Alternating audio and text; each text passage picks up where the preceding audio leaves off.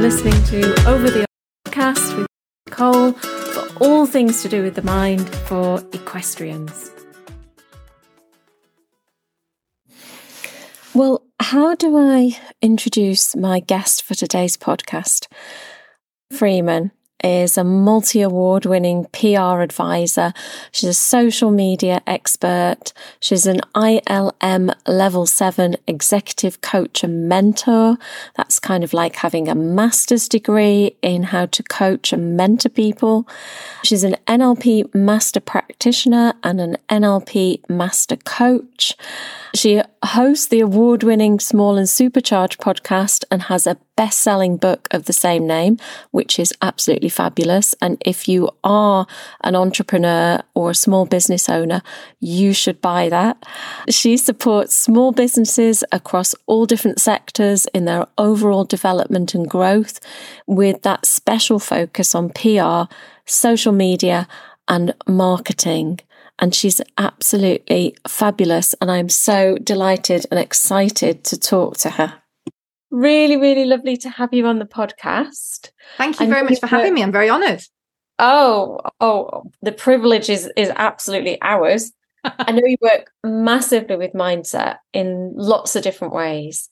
But what is important to you about mindset? Why is mindset important? It's a really good question. And I think that it's in everything that we do, isn't it? It's literally in our motivation to get out of bed in the morning. And I think that I've always been aware of it. I've been aware of what makes people successes and not successes, what makes people go out and get things. But I don't think I've really labelled it as mindsets until fairly recently, I guess, when it's become more of a common phrase, hasn't it?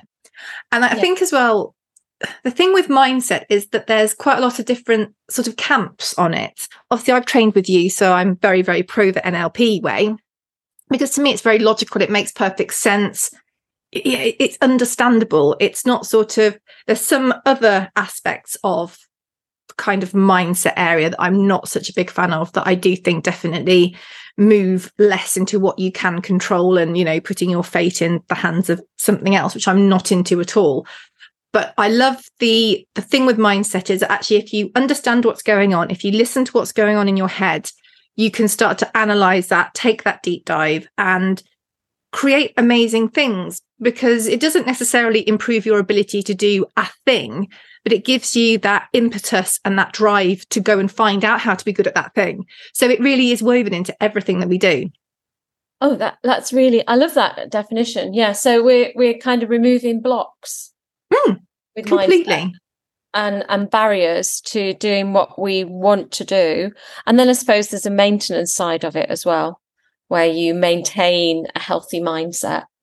Absolutely. And it is important to do that. I know people kind of call it self-care, and then these labels we put on. And if it's someone like me, the word self-care, I think, oh, that's on me. And if you're listeners, you should absolutely practice self-care and you should look after yourself.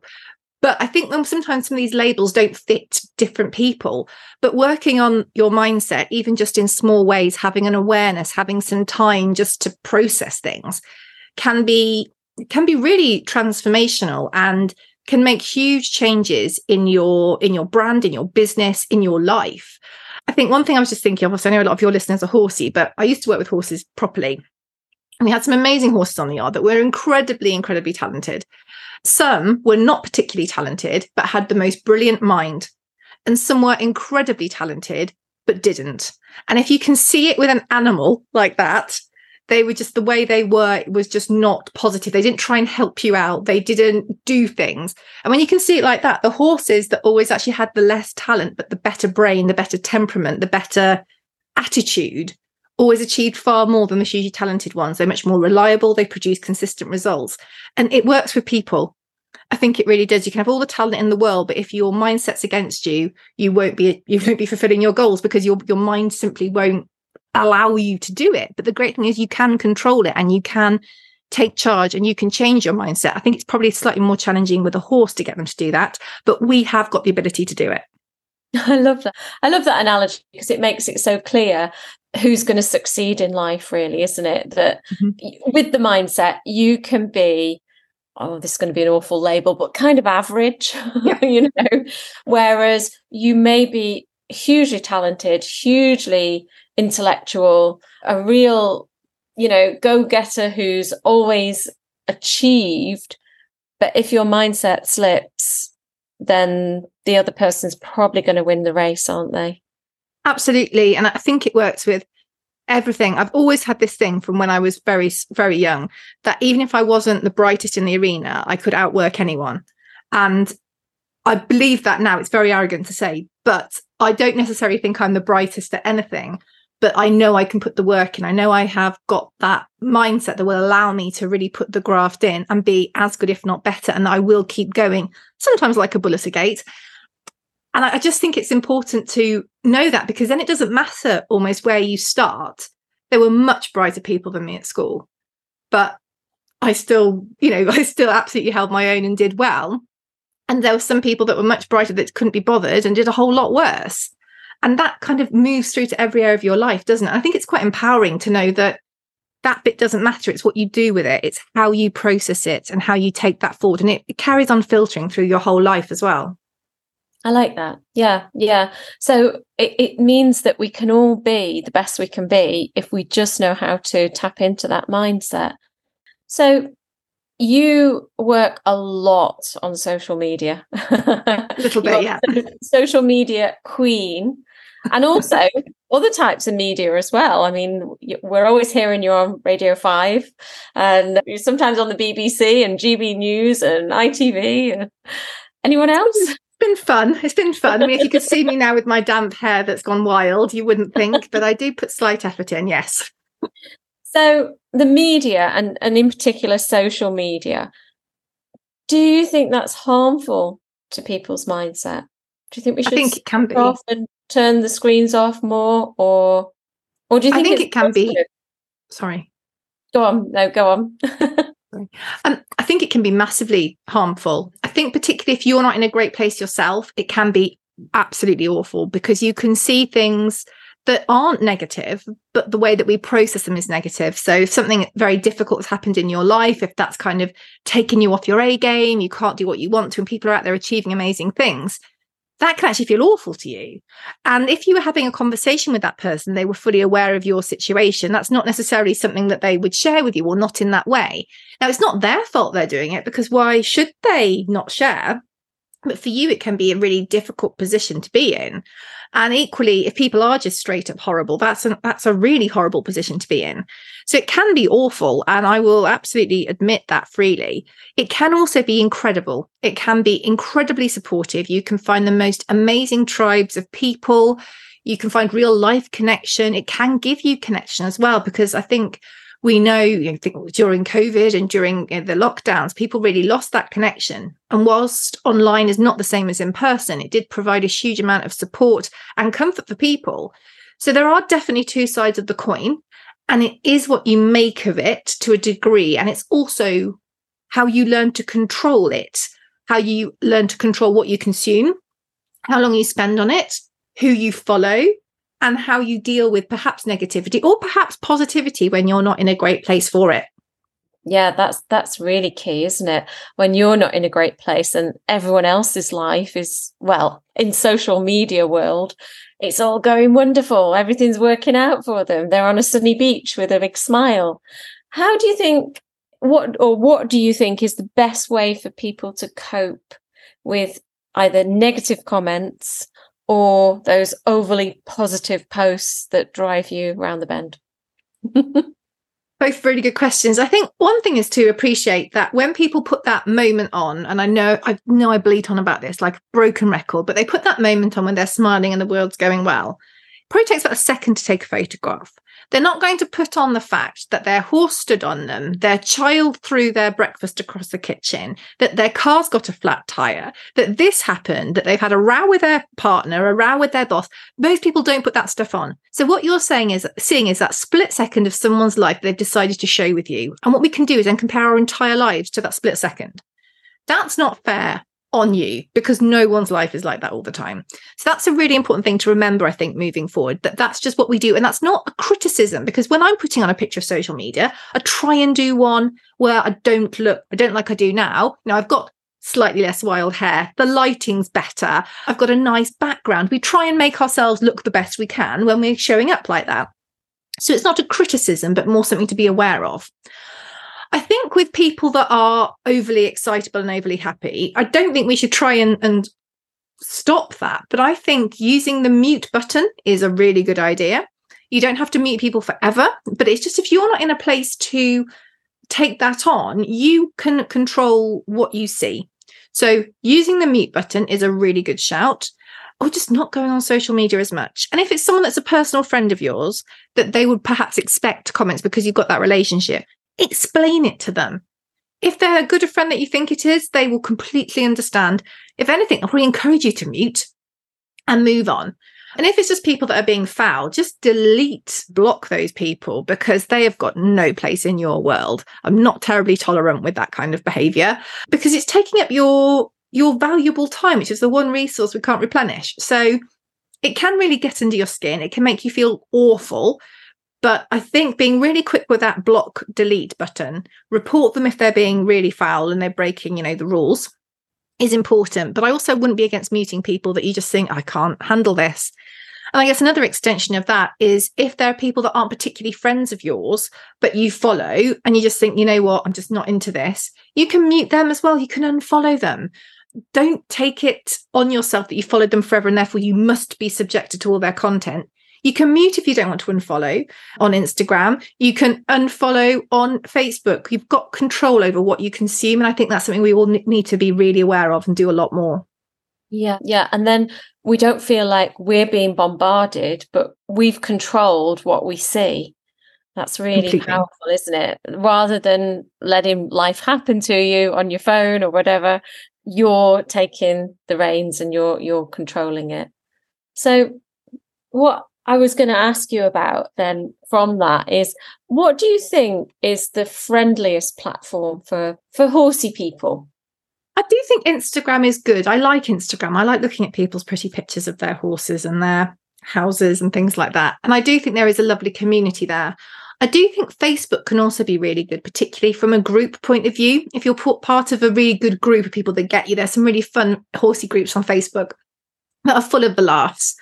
And that can be really lovely as well.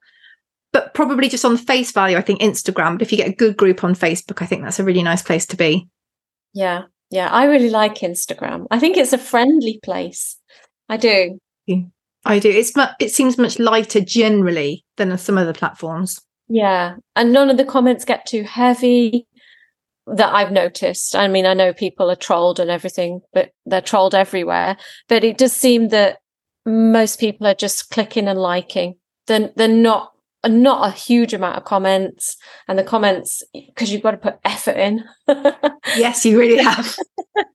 So there's not a lot of people posting negative stuff on Instagram, from my perspective, I think. No, I would agree with that. I think the most negative comments I've ever had were on Facebook, but I did get a death threat through Instagram. So swings and roundabouts. Wow. Oh, it was a while ago. It wasn't a serious one. She said flippantly. I should say, if you're listening to this and you get death threats, like I did genuinely call the police, because it's not nice to have that kind of thing in your inbox. And there are things you can take and there are actions you should take. I'm only being flippant because it was so long ago. I was quite upset about it at the time. But I agree with you in general terms. Absolutely. Well, I didn't know you were going to surprise me with a death threat one. No. I'm not giving you a death threat. I wouldn't do that.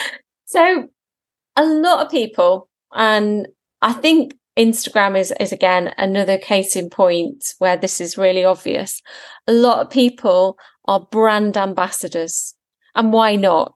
Why not? If you've got a favorite black brand and you really love them and you think everybody should love them, then I think that's super. How do you go about even approaching a brand? If you're a rider, you're not a professional rider, is there still room for you in that kind of world? Yeah. And I think actually what you said initially is the kind of blueprint for becoming a brand ambassador. genuinely like the brand, show up for the brand, support the brand that you want to be a brand ambassador for. Because if you genuinely love them, that shouldn't be too hard. And then as a brand, if you're looking, you're going to look at people that actually show you support. Look at those that tag you in relevant photographs. And I don't worry if you're an amateur professional, because some professionals don't do a good job on social media at all. Some amateurs, and I mean amateurs in people that don't do horses for a living, don't ride for a living, do a really, really good job, to the point that they actually do make a living from horses, but they make a living as an influencer because they do such a great job of content creation. So don't let that be a block for you. But think about what you want, but most importantly, think about what you can give. Think about the brands that you would be proud to represent, that you would like to work with, because you're tying your brand to them as much as they're tying their brand to you. So think about that hard. Don't flip between brands. You know, you like one on Monday and a different one on Tuesday and a different one on Wednesday, and they're all conflicting. If that's genuinely you, brilliant, but then don't go to one of them and say, oh, your products are the best in the world, because if the brand looks at your account, they can see you've got this sort of slightly not particularly brand loyal, which isn't a problem. Like, you do you. But if you're asking for somebody to invest time, energy, and money into you, you would kind of expect a certain level of loyalty. But no, I think what you said, genuinely like the brand, put out good quality content, engage with their content, tag them in relevant posts. And that will allow you to start, if you want to build a relationship with them and see if there are any opportunities to work together on a deeper level. And do you need to have masses of followers as a brand ambassador rather than an influencer? No, you don't. And the key is a really engaged following. Now, realistically, a brand isn't going to necessarily support you if you've got 100 followers, because when we look at it with a brand point of view, we're looking at the increased reach we can get and the more eyeballs we can get on product. So if you've got 100 followers, well, there's a lot of talk that generally social media platforms, Instagram, say, shows your content to 10% of people and then expands that out. So if you've got 100 followers, that's 10 people. What are 10 people worth, particularly if the brand has got 20,000 followers? Probably not that much. But if you have got, 5, 10,000 followers who are really engaged, who are really interested in what you're doing, and you make good content, then that could be very interesting for a brand. So don't limit yourself and say, oh, I've only got 5,000. Actually, I know some accounts with 5,000 followers who do a brilliant job, who make really good content, and that brands do work with. Oh, super. So what if somebody wanted to go on from that? They've done the brand ambassadorships and they're really interested now in becoming an influencer, because that's a big jump, isn't it? There's a big difference between the two. Yes. So a brand ambassador is usually connected to a specific brand. Influencers can also be brand ambassadors, but you'll often find that there is a fee attached because they've got such a significant following. You'll often find that kind of true influencers, the quality of their content is much better because maybe they've got external photographers, external videographers. There's more of a story arc. It's a different level of content creation. And I think that would be where I would look to improve if I was wanting to go from a brand ambassador to an influencer, or to take it on as a job. I think, okay, well, how can I improve what I do? A lot of that would be the content creation side. So what courses could I take? What could I upskill? Could I shadow someone who's brilliant at this and learn what they're doing? And just start to improve my craft, I guess, as well as starting to even do some things for free for people to say, well, actually, that's a really good product. I think I could show that off well. I could do this, you could use this, and start to essentially grow your portfolio. Because what you're doing, if you're an influencer and you're charging for that, or you're asking for product, I think it's important to treat it like that, to understand more about how it all works, because you can put together better, more relevant pictures, and the brands are likely to be happy with your work, which is likely to snowball and keep that momentum going. Super. Okay. So let's say somebody doesn't want to be a brand ambassador. They don't want to be an influencer, but they still want to get out of their 9-to-5 job and they'd like to do something horsey. So they'd like to go into some kind of equestrian business. Is it a good time to do that? I think there's never a good time, in that there's never a good time when we're making big changes. It's very easy to talk ourselves out of it, isn't there? And whether that's going into the equestrian industry or anything else, I think we can always see it as a bad time. I think there are lots of opportunities in equestrian. I know the BHS have got a fund to help people get back into horses. I'll be honest, I've completely forgotten the name of that, but I heard all about it. Thought it was a brilliant idea.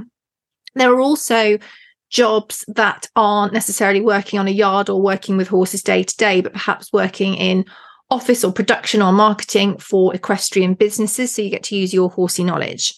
I think what I would do is if you wanted to work for yourself, of course, there's lots of options there. And if you are looking to grow your own business, I think it's as good a time as any, but we can also take calculated risks. So rather than one day walking in and chucking your resignation letter at your boss, you could start it as a side hustle. I know it's a very American term, but you could start looking at what you want to do and perhaps doing that on evenings and weekends. You could start to grow that side of your business to the point that actually, if you did make the jump away from your normal employment, it wouldn't be such a big, terrifying leap. You could maybe look at how much money you think you need to sustain yourself for however long you think it would take to get your business up, and start saving that. So there are ways that you can mitigate that risk. And I think that's a good policy generally. We don't always have to go all in on things. We can just test the water, experiment, and refine a process until it gets much better to just make it a lot less risky. And it's quite crowded, isn't it, as a job kind of area? I know I'm being very, very broad. Equestrian business, equine business. Do you think that somebody who is wanting to do that, wanting to get out of the rat race, do you think they need a really unique idea? Or do you think there's room for more physios and more body workers, more, I don't know, equestrian business assistants and all that kind of thing? I think there's room for people who are really, really exceptional at what they do in every space. I don't think there's a lot of room for people who are mediocre in a lot of spaces at the moment. And I think sometimes that's a mistake that people can do. I do think it is important to have a unique offering. Whatever you're doing, you do need a point of difference, because when you're saying to people why they should come to you over somebody else, if you're exactly the same as everybody else, there's nothing that stands out. So it makes your marketing and your promotion so much harder. So I would definitely be looking at how to develop those unique skills. I think there is space in a lot of areas. I think some are incredibly crowded and not ones that I would want to go anywhere near, just because there's a lot of similarity in there and not enough difference. But equally, if you rock up with a different take on something, then you still got a really good chance of making an impact. So I'm going to plug your book. You didn't ask me to do this, but it seems really apt to mention it. So it's Small and Supercharged, available on Amazon. And it's really nice because it's a really nice, easy read. It's not heavy going or anything like that, but it's all about running a business and doing the PR and marketing on a bit of a budget, isn't it? So it's not employing somebody to do your social media or employing someone to do all your admin. It's how to do it yourself with very little money. Do you want to tell us a little bit more about it? And you've done a really good job. Yeah, it is. It's the whole time I've been working in, because I started off doing kind of a done for you PR service for people. And as that's built, I do a lot more coaching and mentoring now. So a lot less of the done for you service. But one of the things that I've always been known for and continue to be known for is that, I don't know whether it's the way that my mind works or what it is, but I don't really like spending people's money. And when I was a marketing manager, that's a really strange attribute for a marketing manager, to look at a budget and go, no, I don't need that much. It's a really weird one. But I always liked looking at a problem and looking at lots of different angles that I could attack it at. So I didn't put all my eggs in one basket, because that scares the living daylights out of me. So I would be like, right, this is the thing. This is what we need to promote or market or do something with. How are we going to do it? We could do this here, this here, this here. We could do this, we could do this. And I would look to have a real 360 take on things. And a lot of those things would be free. They would take some work, but they would be. Some would be like short-term wins, some would be longer-term wins. And I really enjoyed that. But the thing is, even the expensive bits I did not cost a lot, considering how much stuff costs. So I just realized less and less that I don't like spending ad budgets. I think they can be massively useful. And I think, a good ad can be brilliant, but it's not where my strong area lies. I much prefer the organic stuff. I prefer the stuff where you have to really think around a problem. And as sort of social media grew up, brand ambassadors, influencers, obviously PR that I've worked with for years, even SEO, like getting your website optimized, newsletters, all these things can be done on a shoestring. And this doesn't mean you have to do them on a shoestring forever, but particularly if you're a startup or a smaller business, you need to be doing all of these things, but you don't have the budget. But you can start. And then when the budget is available, if you need to invest that, you can. But if you don't start, you can't build up the money to do it. So I thought, well, actually, I'm really strong on how to do things on very, very little. And I wanted to write about it and share with other people so they could just start making progress and not be under this illusion that they needed to spend a huge amount of money to start or to make an impact, because they really don't. It is more work this way, but if you don't have the budget, it's very, very doable. Yeah. And sort of launching in with a big magazine ad or something like that, I mean, that costs the earth, doesn't it? And like you say, you may not have the budget and it may not be what your business needs or wants at that time. So no, yeah. I mean, some ads would probably be a small business's entire marketing budget. And okay, it might be an amazing ad, but that's 1 month or 1 week. What are you going to do for the rest of the time? Well, if you've spent all your money on that one thing and it hasn't generated what you want, you're in a bit of trouble. But if you are able to do things on no or low budget, you can test more things to see what works, to then spend your money that you have where you know is going to be more effective, which is a much better strategy. Yeah. A super little handbook, I think. And I think anyone who is just starting out, or in fact anyone who's in the sort of growth phase of their business rather than the plateau, I mean a plateau that they actually want rather than but I think it's a lovely little book, and I'll put it into the comments so that people can go and have a look at it, and if they're interested in their own business or any side of PR and so on, then they can have a little look at that. And you do mention influencers and the like, don't you? I do. Yeah, I do. It's been over a year since I've written it now. But yes, I absolutely do. I cover a lot in that book. It does cover a lot of ground in quite a short space of time. Which brings me on to, drum roll, your new book. Oh, we're a little way off that. But yes, I've been writing it busily all morning, and that's my project for the foreseeable, really. But yes, my new book is being written at the moment. It will be published by Bloomsbury, which I'm beyond excited about. And yeah, I'm very excited about that. And what's it all about? It's kind of a continuation in some ways of the other book, but it is looking at common blocks that stop people from fulfilling their goals and dreams. And it can be business related. It can be personal related, because all of the stuff applies to both.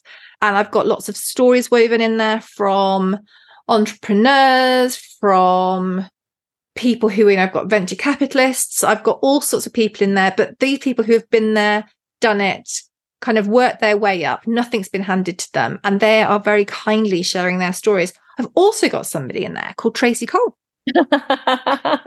I know. I feel very privileged because I've seen some of the circle of people that you've invited. You're very, very welcome. I'm very in their shadow. Not at all. I'm very grateful to have your input in the book. Super. So I suppose as well, if it's about lifting blocks, it could equally be read by an equestrian who's thinking about how they are self-sabotaging, what their limiting beliefs might be. So would you recommend it for basically anyone? Genuinely, yes. I mean, obviously I'm busy writing at the moment, but a lot of the things I'm writing about, I identify in lots of people, whether they have their own businesses, whether they're horsey, whether they're not horsey, things that you hear, things that mentally stop your progress, obvious things that stop your progress completely. It applies to businesses, it applies to equestrians, it applies to, genuinely, I can't think of anybody who wouldn't benefit from reading the book. And I know that sounds arrogant, but it is true, because I'm reading it, I'm working on it at the moment, and I've been so lucky to be able to speak to so many incredible people and learn from them. And I've been able to distill a lot of that information, these really awe-inspiring stories from very normal people who have gone on to create these amazing brands and businesses and do amazing things. And actually, when you read this, you think, what could I achieve if I put my mind to it? And have you, I don't want to do any spoilers or anything like that, because I know you're 14,000 words in as we speak, aren't you? You just told me. 14,571. Let's not forget the 71. So I know it's not anywhere near completed, even the first draft. But have you, from your work so far, have you gleaned any really great insights, something that you could share with us? Yeah, I think one of the things that I've learned so far is that we're very much all in this together. It's very easy to put people on a pedestal and think, gosh, they are so amazing, or gosh, they must have had it so easy. And when you start to look at the situation, or how lucky they are, and you start to look at the situation, you start to do that deep dive, and you start to unpack what they've been through or how they've achieved things, you realize that we really are all in this together. We should be using these people as inspiration and proof of what's possible. And that's the biggest thing. I think it makes these amazing brands, these incredible people, a lot more human when you put the time into reading their stories and looking at their advice and their tips. That I've been so grateful to the people who have kind of given that time. But yeah, I think that's definitely my biggest takeaway so far. But there's plenty of others in the book. You must get the book when it comes out. Absolutely. Yeah. No, I don't want you to reveal all, as it were. But you must also have come across stories where people, okay, they weren't silver spoon. They weren't handed it on a plate. They didn't inherit a business necessarily. You must also have come across people where they started the business, but maybe they failed in some way. Either the business crashed, maybe their first idea was not as good as their latest idea, or maybe they just did something a little bit too extravagant, like we were talking about the budgets and things before. So it isn't that they've had like an easy ride, is it? That they've just flowed through life and just gone up and up and up in terms of their income and their business expansion. Do you get that feeling from people that they have been through the blocks and the limitations? Hugely. And I think if anyone's interested generally, if you think about any entrepreneur, anyone that is very visible in the public eye, just do a proper poke into their story, read about how they got to where they are. Because even if they are the head of a multi-million or even billion-pound company, the chances are they will have had some moments on that journey which would have been crushing, that they would have lost a lot, or they're on the verge of losing a lot. And many of them have started businesses that haven't worked out, and they've gone on to secondary businesses. Some have had, issues with co-founders, and that hasn't worked out. But when you read all these stories from lots and lots of different people, you realize that everyone is very similar, but also you start to see patterns in what separates those who succeed from those that don't. And there are loads of things, as you will find out in the book. But I think one thing is a really important thing is how we do look at failure, whether we let it defeat us or whether we let it power us on and provide extra information, extra insight to do our next thing. And whether we let, I guess, a fear of failure stop us. Some people have that. I know we've talked about this before, but even when they haven't had a failure, the worry about it can just stop people. And I think, if you did some research, it is interesting, because I can't think of anyone that I have read about or spoken to or read books from or listened to podcasts of that have had an easy ride of it. Yeah. I love that you've touched on fear of failure, because that's huge, isn't it? And it almost doesn't matter that we can sit in our nice, cozy houses and away from work for a moment. And you sort of read that there is no such thing as failure. There's only feedback. And you think, oh, that's really good. And then when the reality hits and something doesn't work out for you, that is usually, for most people, massive, isn't it? And we could be talking about sport or business or personal life. To almost claw your way back up is really painful. Do you have any tips on how somebody can either shift their perspective or reframe that so-called failure? I think the reframe is brilliant. It's a superb NLP technique. And again, we've put a label on it, we've called it a reframe, but we can all do it. Whether you are, I mean, I guess if you're listening to the podcast, you are quite pro NLP. And this is the thing I do is when something goes wrong, and it, you know, regularly does, not massive things, but, you know, life goes wrong. Think, what have I learned? And I try and move as quickly as possible to what have I learned? This can be, there's a thing a few months ago, I spent a long time speaking with somebody actually about them contributing to the book. And it was very, very positive, and I put quite a lot of time and effort into it. And then someone else got involved. And I was, oh no, they're far too busy for that. And I was furious because of the time I put into it, not because of the outcome. So I thought, what have I learned? Well, to be honest, in this case, I've learned not to touch that person with a barge pole again because of the wasted time. But actually, that was probably a good lesson, because I think sometimes we have the kind of sunk cost fallacy, don't we? We put so much time into something and therefore we must pursue it. When it became challenging because I wasn't getting the responses, I would get one set of responses from one person and one set from another. I persisted for longer than I should have done. So from that, I've actually learned that when you've got a really amazing list of people to interview and someone starts messing you around, move on. Because the time it took me to get to they're far too busy, I could have probably interviewed 4 people in that time, which would have been much more productive for me and the book. So I try really hard to take those failures or disappointing moments or frustrating moments in a, what have I learned? What can I learn about this that I can apply next time? Sometimes it takes a few goes to learn it properly, but I do think that is the most healthy way of trying to process a failure. And it also gives you more impetus to just crack on and have a go, because you know that you either win, so it either goes well, or there will be a learning point there you can take to the next iteration. Yeah, I think that's so important. I think that's important for life, isn't it? In every aspect of life. But I think it's quite hard until you press yourself to do it. So you keep thinking to yourself, what can I learn? What can I learn? Like you say, it doesn't, you might have an immediate learning, but you keep asking yourself, what can I learn? What can I learn? What, you know, ad nauseum, until you're like, oh, for God's sake, I can learn not to do that again. Yeah. And it's something I say to the kids, actually, you know, if something goes wrong, okay, what have you learned from that?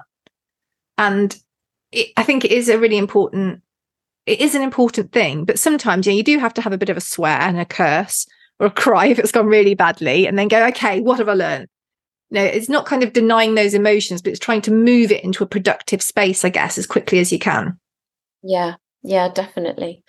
Well, Rhea, it has been an absolute pleasure to chat with you, as always. We can find you in loads of places, can't we? All over Facebook and the internet. Where can we find you specifically? Instagram's a really good one. So Rhea Freeman PR on Instagram. I'm also on LinkedIn if you're a business person. Luckily, I've got a weird name. So if it's RHEA, like the Greek goddess or the small ostrich, it's been assured I'm named after the Greek goddess. So Rhea Freeman, I'm on, Instagram. I'm Rhea Freeman PR there. Facebook, LinkedIn.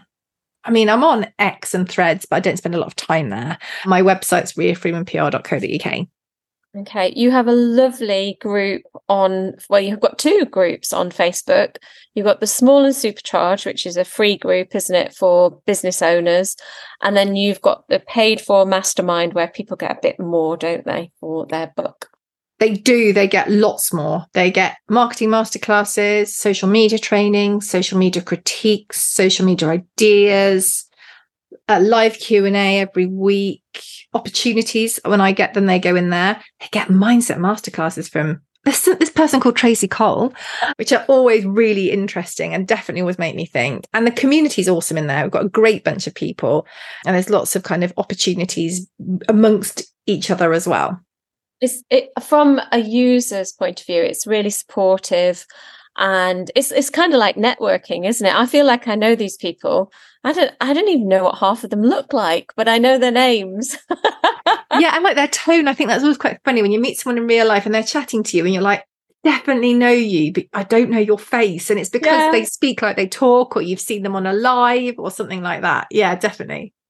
That reminds me as well. We can find you at Your Horse Live, can't we, in November? I'm on the stage at 10 o'clock on Friday and 9:45 on Saturday and Sunday talking about the Your Horse Live Brand Ambassador Challenge in association with Bloomfield. So come on over to that. I'll also be spending quite a lot of time on the beta stand. So usually they've got really good sweets. That's not just why I'm there, but I had an unfortunate incident where I ate too many Love Hearts and I could actually feel them bubbling in my stomach. So top tip, don't do that. But they do have good sweets. They do, actually. They do. I can confirm that Beta always have good sweets on their stand. Sorry, Claire. A few kind of dummies and mock injured riders and and Di will be there. Smashed in and yeah, you can ask Di your questions. There'll be a smashed up hat. You can talk about NOPs and how to make sure you're not accidentally giving your horses prohibitive substances, which is actually much easier than you think. Things like coffee and chocolate. But Claire is the expert on that. I'm not going to misquote her on that. But there's loads you can do on the beta stand, including eat the sweets. Super duper. Thanks ever so much. I'm sure all the listeners will be tagging you and getting onto your socials and maybe even meeting you in real life. Poor souls. And if you do meet me in real life, spoiler alert, I am quite tall, so you don't need to tell me that. I get told that a lot. Oh, you are tall. Yeah. So yeah, I'm the tall one. We'll be able to see you. You will be able to see me. Thanks very much. Take care.